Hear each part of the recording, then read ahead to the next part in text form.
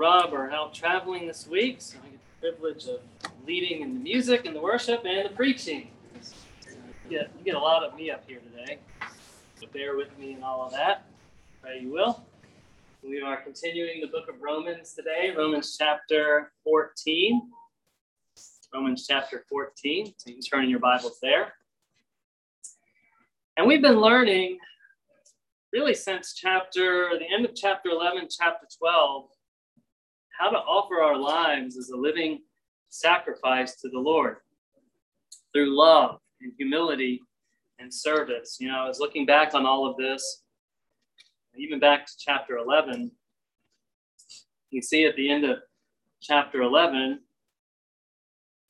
how God has saved everyone, the Jews, the Gentiles, the nations. His plan of salvation has always been for everyone, that all would be saved in him.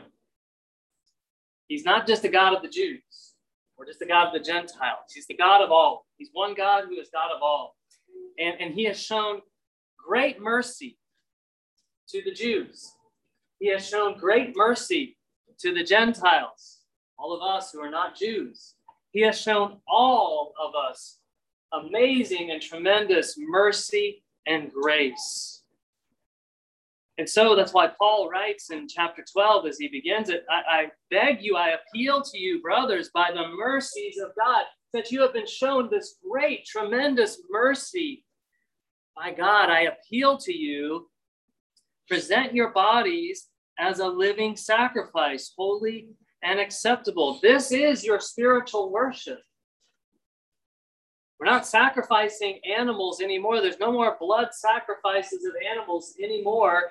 Jesus bled on the cross. He has sacrificed himself. And now we, as the church, we offer our bodies, our lives as living sacrifices now. It's spiritual worship that we're doing. We're not conforming ourselves to this world. We're transforming ourselves by renewing our minds, he continues there in chapter 12, so that we'll know what the will of God is. And then he reminds us, hey, be humble about this.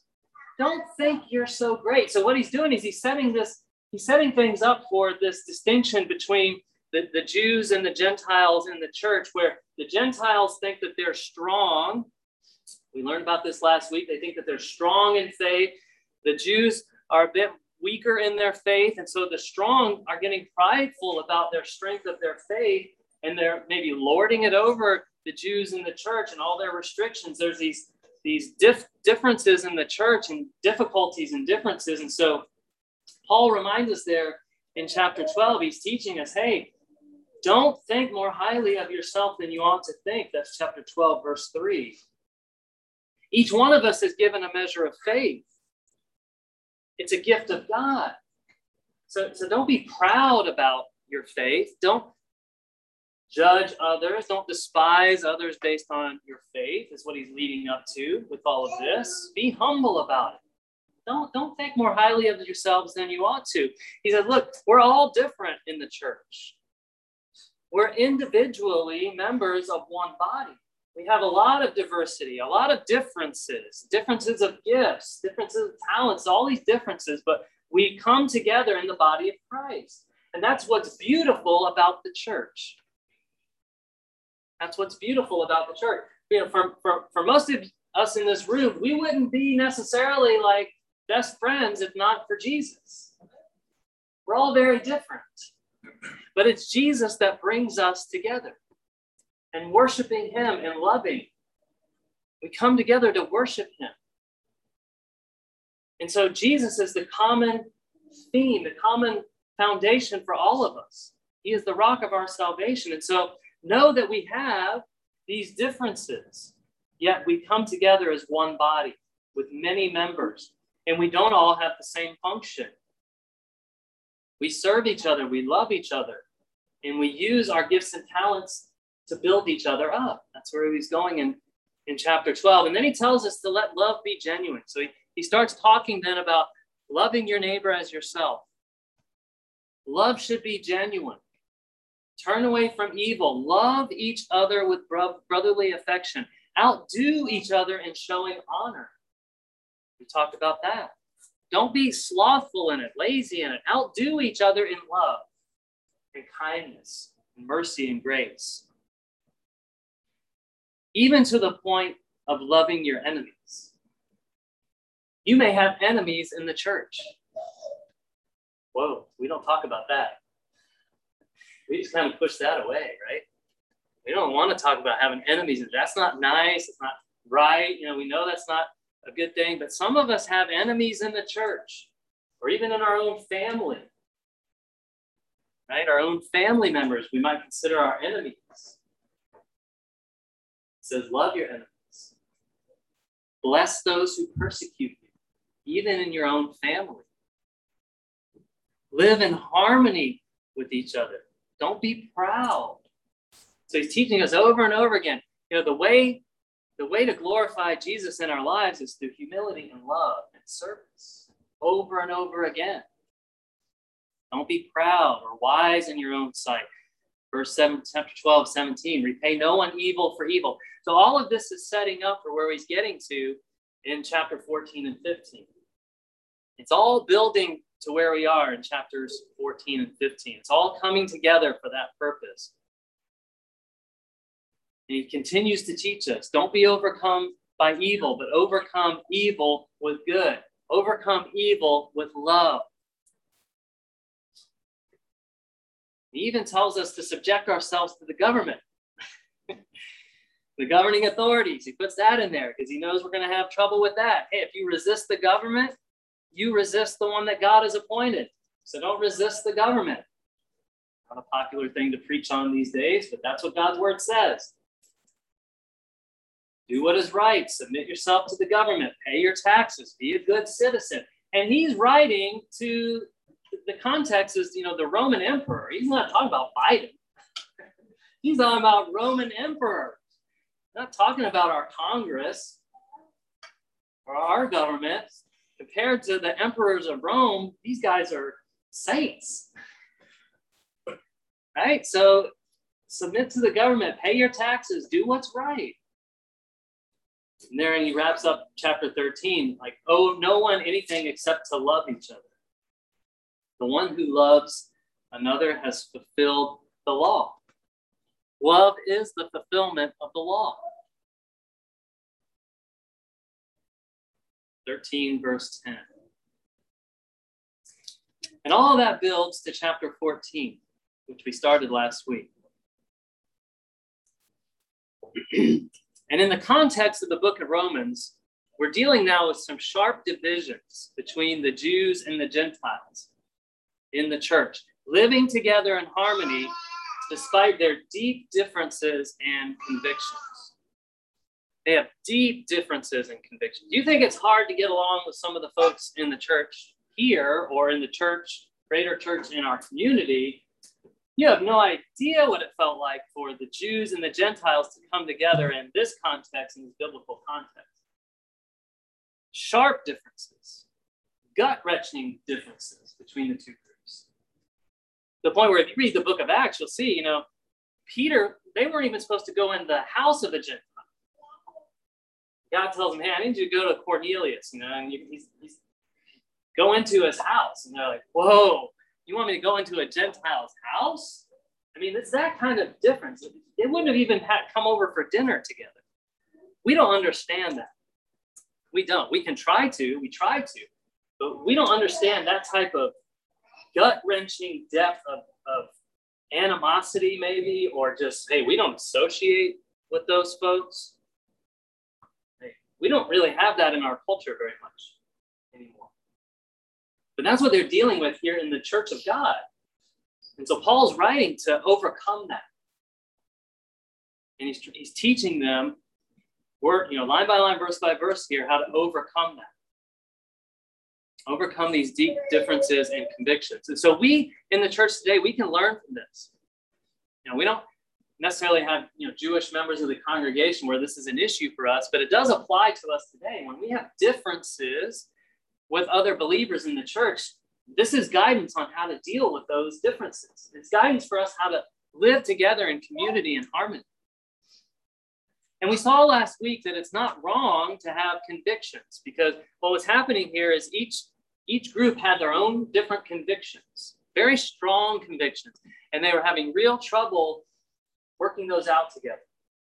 One group was judging the other. Another group was despising the other because of their different convictions. And we saw that it's not wrong to have convictions. In fact, we'll have a great diversity of convictions. What's wrong, though, is when we impose our personal convictions concerning the non-essentials of the faith on others. And we begin despising them or judging them for disagreeing with those convictions or not living those convictions like we think they should. You know, all good Christian people should do this. You know, we got our list. Everybody's got their list. And if they were just good Christian people, they'd do that list. And so we have our convictions, and it's right to have our convictions. You know, all of us who believe in the Lord Jesus as the risen Lord, we have convictions, and we should be able to eat and fellowship together despite our differences in conviction. That's where Paul is driving to with this. We should be able to live in community and harmony. We should be able to eat at the same table with each other and enjoy each other's fellowship, not just put up with each other, not just tolerate each other, but we should be able to enjoy each other. That's how deep this runs. Like put all that animosity and despising and judging away, and let love rule, and enjoy each other's fellowship.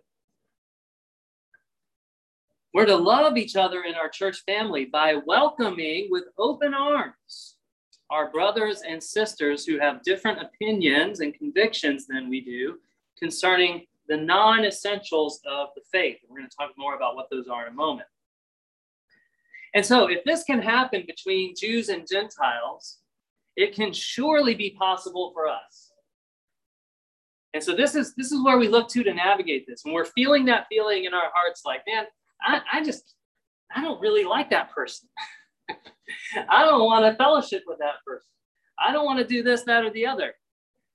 We can look to the Lord here and see what it looks like to really love and to put aside our personal desires concerning these things and live for the benefit of the other and live and walk in love. And so we're to welcome each other with open arms, not despise and not judge each other. And we learned last week we can do this because we know that we're all going to stand before the judgment seat of God. It's not our job to judge. That's God's work. So it's not our job, it's not our place, it's not our responsibility to be judging others for what we think, they're supposed to, how they're supposed to be living. That's not our job. And so often we think it's our job. We're like the police. It's like, okay, I'm the spiritual police. I've got to be the Holy Spirit for all these different people out there. And I got to judge and tell them how they should be living their life. And if they're not living the way I think they should be living, according to what I think the Bible says, then they're wrong and I'm right. And, I got to make that all right. We might not say that with our mouths, but that's kind of going on in our heads in the way that we act. And so it's not our place. We learned that last week. That's not our job. That's not our place. Each of us will stand before our master, the Lord Jesus Christ. That's his job. And he will do it perfectly and righteously. So we don't have that. We don't have to worry about that. We can just trust the Lord's got that. I'm going to let Jesus handle that. That's between them and God. And I'm just going to live and love and serve and show humility.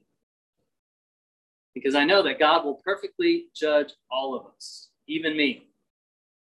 So, wrapped it up last time. Hey, let's not stress ourselves out thinking that's our job. We're free. So feel like a burden is lifted. We're free. We are free to live and to love. And some of us, we have older adult children.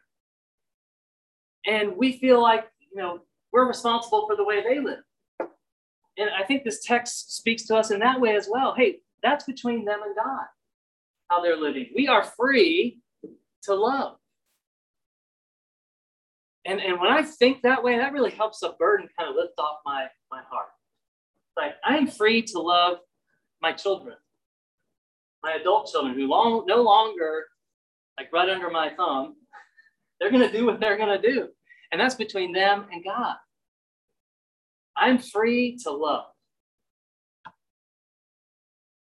And that God will take care of them perfectly and righteously, just like he will me. So we're free to love and to welcome and to fellowship with each other despite all of our differences of convictions. Bible says, as surely as I live, says the Lord, every knee will bend to me and every tongue will declare praise to God. He's got it in everything. So we can rest in that. We can find rest for our souls in that. Now, last time I mentioned there are three main points in Romans 14 and 15. The first, which we saw last week, is to love and welcome each other in the faith. Don't judge and despise one another concerning different opinions. That was verses 1 through 12. Today, in verses 14 through 23 of Romans chapter 14, verses 13 through 23, we're going to see just a real clear, specific teaching. Hey, don't put a stumbling block or cause to fall in your brother's way. Don't do things that cause them to perfectly trip up and fall. We're going to see that today in our text. And then third, chapter 15, the first 7 verses, it's to strive for unity through humility for the sake of the gospel and the glory of God. And so last week, we examined point 1, to love and welcome each other in the faith. Don't despise or pass judgment on each other over opinions. And we learned a few terms. He pointed out those who are weak in the faith. Now, in the context of our text in Romans, these are the Jewish people in this context. These are the ones who didn't eat meat or drink wine, and they believe that keeping certain feast and Sabbath days, not keeping those days is very dishonoring to God. Those are the Jewish people. They had very deep convictions about diet, what they should eat and drink, and days, which days need to be observed for the glory of the Lord. And they do this, they have these convictions in a God-exalting way. And they're not sinning by having these convictions. That's the main point that we saw last time. Those are their deep convictions. They're not sinning because they have these convictions. They're acting from a place of faith. Only that faith is weak, is what Paul pointed out. They don't believe that this activity that they're doing, keeping the days, keeping the strict diet, they don't think that, in this context, these are believers in the Lord Jesus. They don't think that that's saving them. They just think that it's very important in their relationship with God to do those things. So they're acting from a place of faith. And we need to give people like that the benefit of the doubt. The strong would judge them and say, well, hey, you think you're saving yourself by works, or you think you're better than us because you're doing this or that. And so the strong judge them and despise them because of that. But they're acting from a place of faith. So give them the benefit of the doubt that they're acting from faith and they're truly from a sincere heart trying to honor God. And they're not legalists like the church of Galatia. Paul scolded the church of Galatia for their legalism because they thought, the Galatians thought that, they were earning favor with God through these things that they were doing. That's not the case here in the church in Rome. They see eating meat and drinking wine as unclean and dishonoring to the Lord. And their desire is to glorify and honor God. You see that in verse 14. So their motives are pure, but their decisions are really just wrong. But you don't have to go lording that over them, right? They'll come to that conclusion in God's time and in his way, perhaps. So that's the ones who are weak in the faith. Then he talks about the ones who are strong in the faith. These are the Gentiles in this context. It's the person who understands their freedom in Christ, and they seek to honor God by not worrying about what they eat, and they feel no conviction to observe the feast days or the Sabbath days like their Jewish brothers did. And so they're operating from a place of liberty and freedom in Christ. And they're living in a way because they want to honor God through their faith. Now, the strong in faith here is not a carnal person. The carnal person indulges for the gratification of their and lust of their own flesh. They're indulging in all of these things. But it's not a carnal person. The carnal person is in no way seeking to honor God with their eating and their drinking. They just want to fill their belly. And so here, the weak and the strong are both thankful, and they're both striving for the glory of Christ. The weak and the strong are both radically God-centered people, and they're sincere in their relationship with Christ. The only thing they differ on is what they think is proper in the non-essentials. And that leads us to, what are those things? What are the non-essentials? Or the doubtful things, some of your texts say. So these are the elements of our faith upon which the gospel and our salvation does not depend.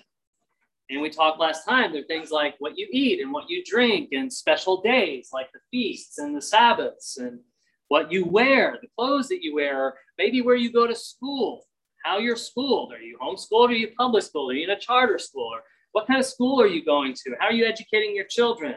The style of music and entertainment that you consume, the worship style of a church, non-essential things. Like what color is the carpet or the paint of the wall? All these things that we somehow seem to argue over, but are really non-essential.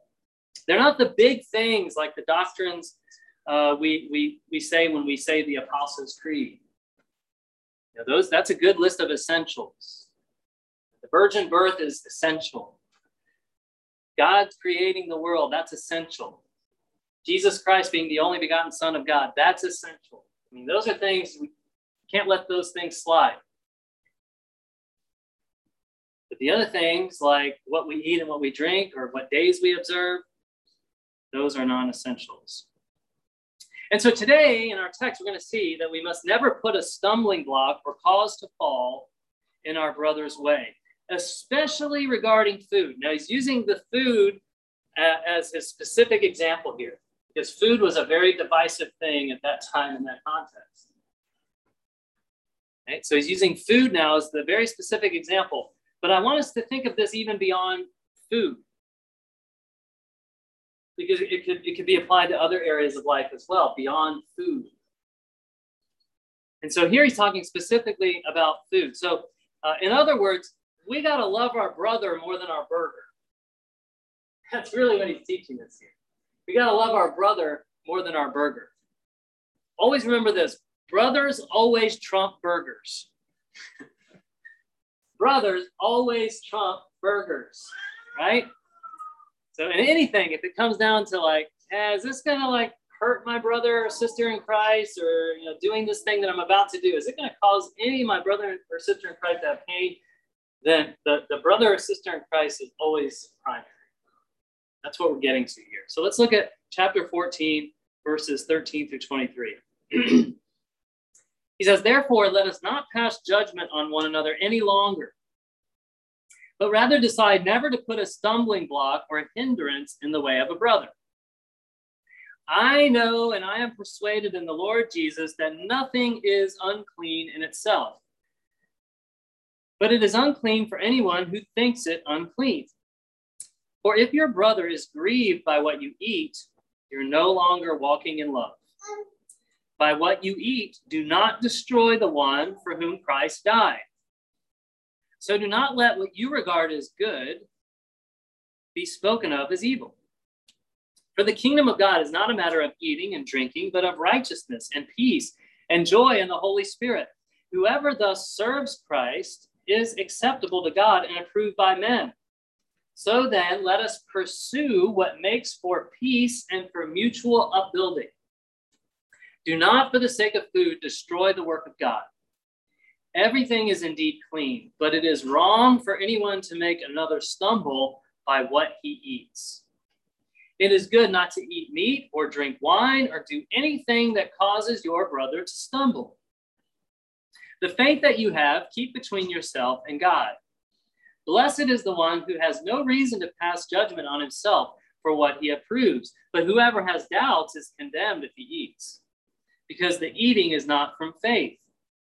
For whatever does not proceed from faith is sin. And so the whole point of this paragraph is don't pass judgment on each other anymore. Stop judging and despising each other. And don't put a stumbling block or a hindrance in the way of a brother. And I see this like, there's like literal examples of this. I have 5 boys, and so they're always putting stumbling blocks in the way of a brother.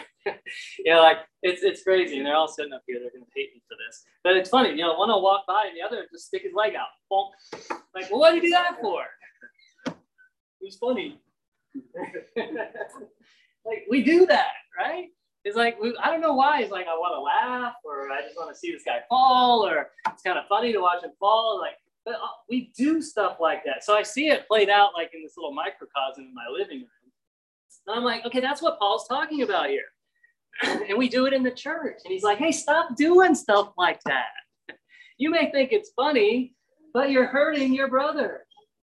And he's using the example here of what you eat. So figuratively, like the way in this context, the Jewish people, they're getting together, they're bringing out, the Gentiles are bringing out food that deeply offended the Jewish people. And by doing so, it's like a stumbling block to those people. When we do things, when we live in a way that hurts our brother and sister in Christ, it's like we're causing them to fall. And our motives for that are all over the map.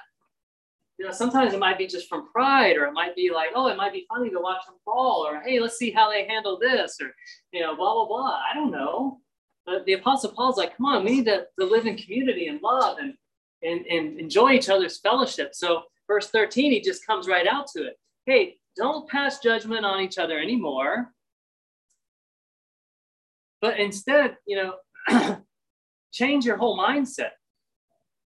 If you're so set on judging things, here's something to judge. How not to trip each other up.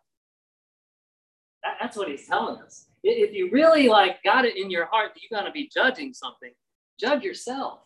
And judge how not to cause other people, your brother and sister in Christ, to fall. Turn that judging finger inward to your own heart. When you're tempted to judge someone else, when you're tempted to despise them for how you think they should be living in the Lord or what they're doing, look in the mirror instead. Turn that pointing finger back this way. What did Jesus say? You can't take the speck out of your brother's eye when you got a plank, a log coming out of your own eye. First, go take the log out of your own eye. Then you'll see clearly to take the little speck out of your brother's eye. So don't stick your leg out there trying to trip them up anymore. Don't do that. Look to yourself. See what you can do to love more and be kind. It's a complete reversal. Take positive thought to see how to avoid making life difficult for each other. Now, this is radical thinking because we are obsessed with thinking about ourselves. I mean, that's our nature. Our nature is to be obsessed about thinking about ourselves. Or even our immediate family, but mostly about ourselves. What am I going to wear today? What am I going to eat today? What am I going to do today? It's all self-thinking for the most part. And so this is radical 180 degrees. Other thinking. I'm going to think first of others. I'm going to consider others more important than myself. I'm going to consider the thoughts and affections of others and their emotions and how what I'm about to do or what I'm going to do is going to affect others. I'm going to think about that primarily. I mean, that's hard. Guys, brothers, sisters, that's hard. That's not how we're naturally inclined to think. We got to have the Lord's help in this. We're going to do this. So take positive thought to see how to avoid making life difficult for others. In particular, he's talking to the strong. Notice that. The strong who feel like they live in liberty in Christ, those who are strong, the ones who weren't caught up in the specific diet or caught up in the specific days. He's really talking to the Gentiles in this context. You who are strong need to be thinking this way. It's interesting that he's calling them out specifically because they must have been the ones causing the most trouble, I guess. But he's calling us out. He's calling them out. You who are strong, avoid making life hard for those who are weak. Typically, those who are strong want to make it harder for those who are weak. And we try to impose on those who are weak. And he's saying, no, don't change that thinking. Reverse that thinking. Don't make it difficult for those who are weak. The burden now is on the strong to be humble and pursue love. So those of you who are strong, humble yourself. Pursue love. Be intentional about building others up instead of tripping and causing them to fall. Look at verse 14. I know and I am persuaded in the Lord Jesus that nothing is unclean in itself, but it is unclean for anyone who thinks it unclean. And so he's saying here that nothing is in and of itself is unclean. What does that mean? Well, it means that, the barbecue pork sandwich with the baked beans, that's not evil. That sandwich on a plate is not evil. It means that if I put a pile of money, $1 million right here on this place on the floor, that pile of money is not evil. An article of clothing that is hanging in a closet, no matter what it's designed or how it looks or anything like that, that article of clothing hanging in the closet in and of itself is not evil. It's what you do with these things and the motive behind your actions that is good or evil, clean or unclean.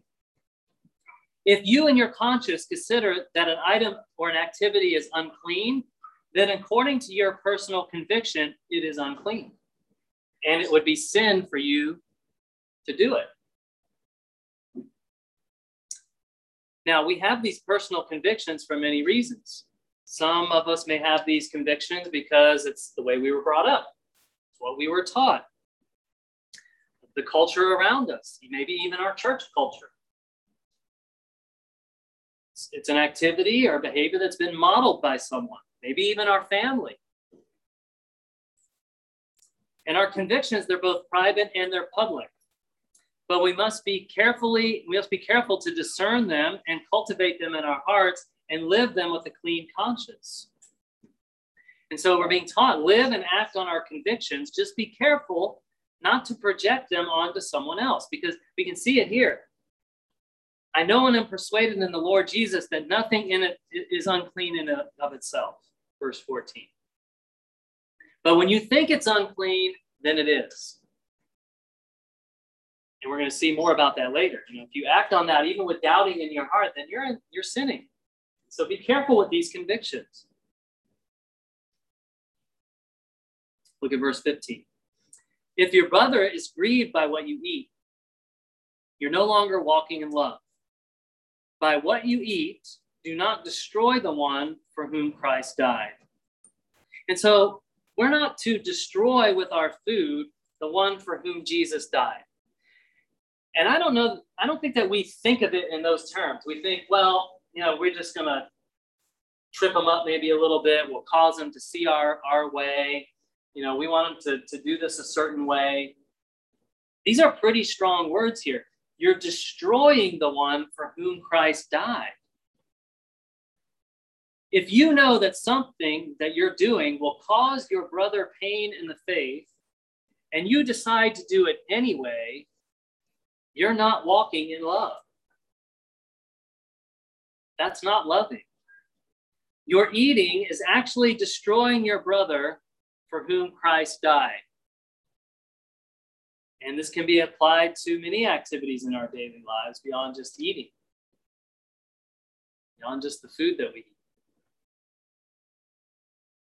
And so in this context in the early church, he's like saying, if you're eating this way and you know it's causing pain and deep distress for your Jewish brothers in the church, why are you destroying with your food the one for whom Christ died?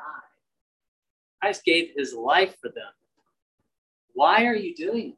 You can put aside your barbecue sandwich for that fellowship time and have some kosher food instead. Would that be so hard? Would it be so hard to just bear with that for a meal? Put away your pride. Put away trying to be right. And humble yourself and enjoy fellowship with each other. It's okay. You don't have to be right about all this stuff. Just enjoy each other. That's basically what he's saying. Verse 16, do not let what you regard as good be spoken of as evil. Don't let your rightful exercise of your Christian liberty be seen as evil.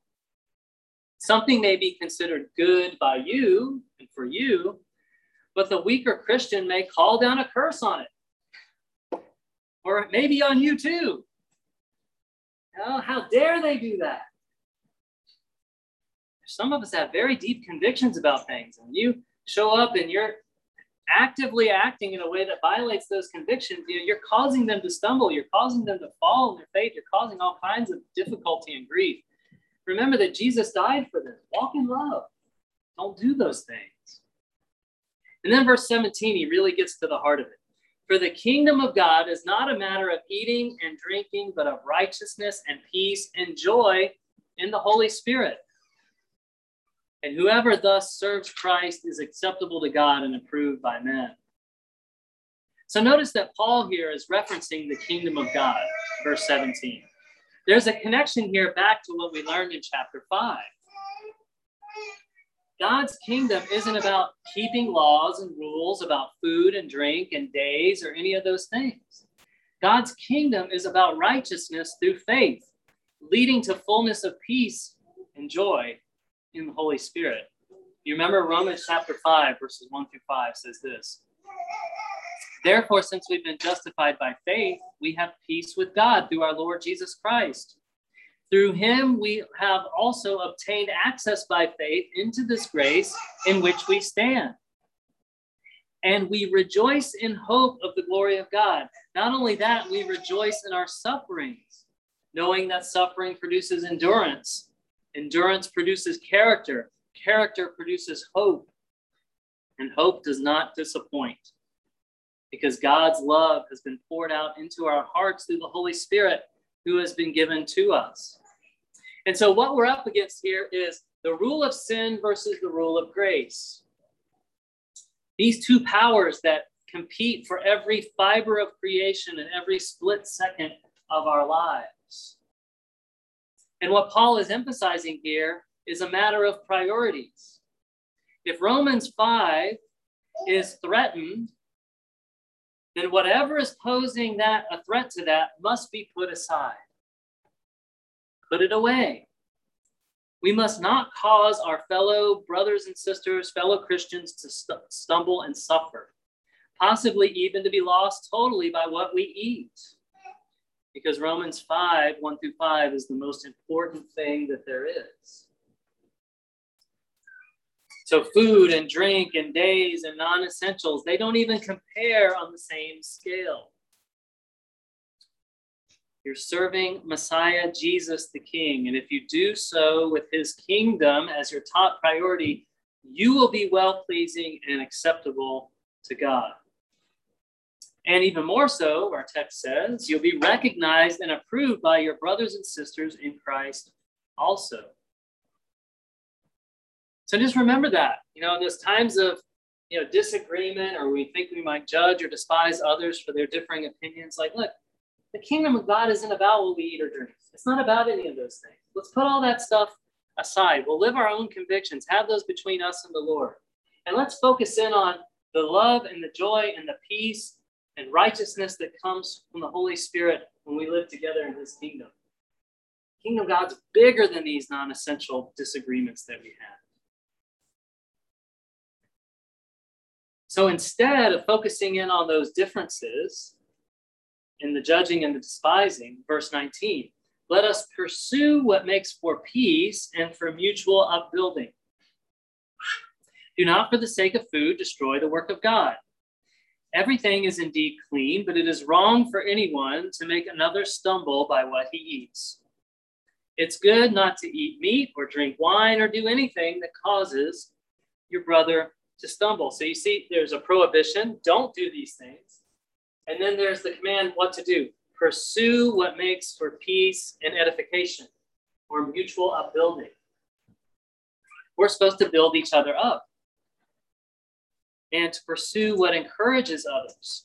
And so think about this. What about you? What are you pursuing? What are you pursuing in life? Are you pursuing what makes for peace with others and builds them up?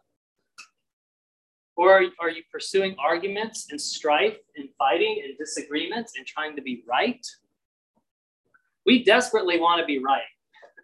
That's like deep in our fiber. Like we want to be right about things. And we tend to listen to the talk radio that agrees with our opinions and that helps us formulate our arguments to be right. We tend to watch the news channels and that tends to lean toward our opinions and formulates and helps us with argument that makes us feel right. We tend to consume all those pieces of information that lean toward our opinions and help us to formulate ways to be right. Building up arguments upon arguments in our minds, piling them up for that time when we're ready to confront that person who's wrong and unleash our rightness on them. We do that. We want to be right. And so we're pursuing the argument. We're pursuing how to be right so that we can let that go and let it fly at the right time. So we've got the right words to say at the right time to be right. I do it too. Like we do that. And in this day of social media, I mean, they know what we're reading, and so they're feeding it right back to us. So boy, we're even better at that now than we've ever been before. But Paul's teaching us a different way, a more excellent way called love. You know, we can be right all day long, but if we don't have love, we're just a noisy gong and a clanging cymbal. He's teaching us a way of love and pursuing how to build each other up, how to encourage each other. Not just try to be right and to win. It's not about being right and winning. So some key questions to ask, about the things that we're doing. As we go into every situation, we're given a choice. And so you can ask yourself, is what I'm about to do, is it going to be spoken of by others as good or as evil? How are others going to perceive this? So you got to get outside of yourself now. This is not just about me. Is what I'm about to do going to tear others down or build them up? Would others consider what I'm doing loving? Am I going to hurt or bother somebody by what I'm doing? If you can't answer those questions positively, then maybe you should stop doing those things. Pursue things that build others up. And it's on those who are the strong in the faith to bear with the weaknesses of those who are weak. And then he closes out, verse 22, the faith that you have, keep between yourself and God. Blessed is the one who has no reason to pass judgment on himself or what he approves. But whoever doubts is condemned if he eats, because the eating is not from faith. Whatever does not proceed from faith is sin. And so live out your personal convictions, but do so in a way that's coming from faith. And don't waver in those convictions for yourself. You can see this is a connection back to chapter 4. We are to welcome the weak, but not to have disputes about things and arguments about things. That's the beginning of chapter 14, connects back to chapter 4. The word for doubt here in verse 23 is connected to the word dispute in chapter 14, verse 1. And then back to chapter 4, verse 20, where it said, Abraham did not waver or doubt in unbelief, but grew strong in faith, being fully convinced that God was able to do what God had promised. So Abraham had good reason in human terms to be weak and to doubt whether God could give him a child. But he believed God's promise. And all of what we've seen in chapter 14 is about the basic Christian faith, that we live out our faith in community. And Paul is connecting that with Abraham and his type of faith. And so you're either with Abraham or you're with Adam. You're either living like Abraham in unwavering trust in God's promises, or you're turning away from God and going another way like Adam did. And we see this in our actions and our behavior. So for those of you who are strong, bear with the weaknesses of the weak. Pursue edification and building others up. And the bottom line is to love. Love the Lord your God with all your heart, soul, mind, and strength. And let's love our neighbor as ourselves for the glory of our Lord Jesus.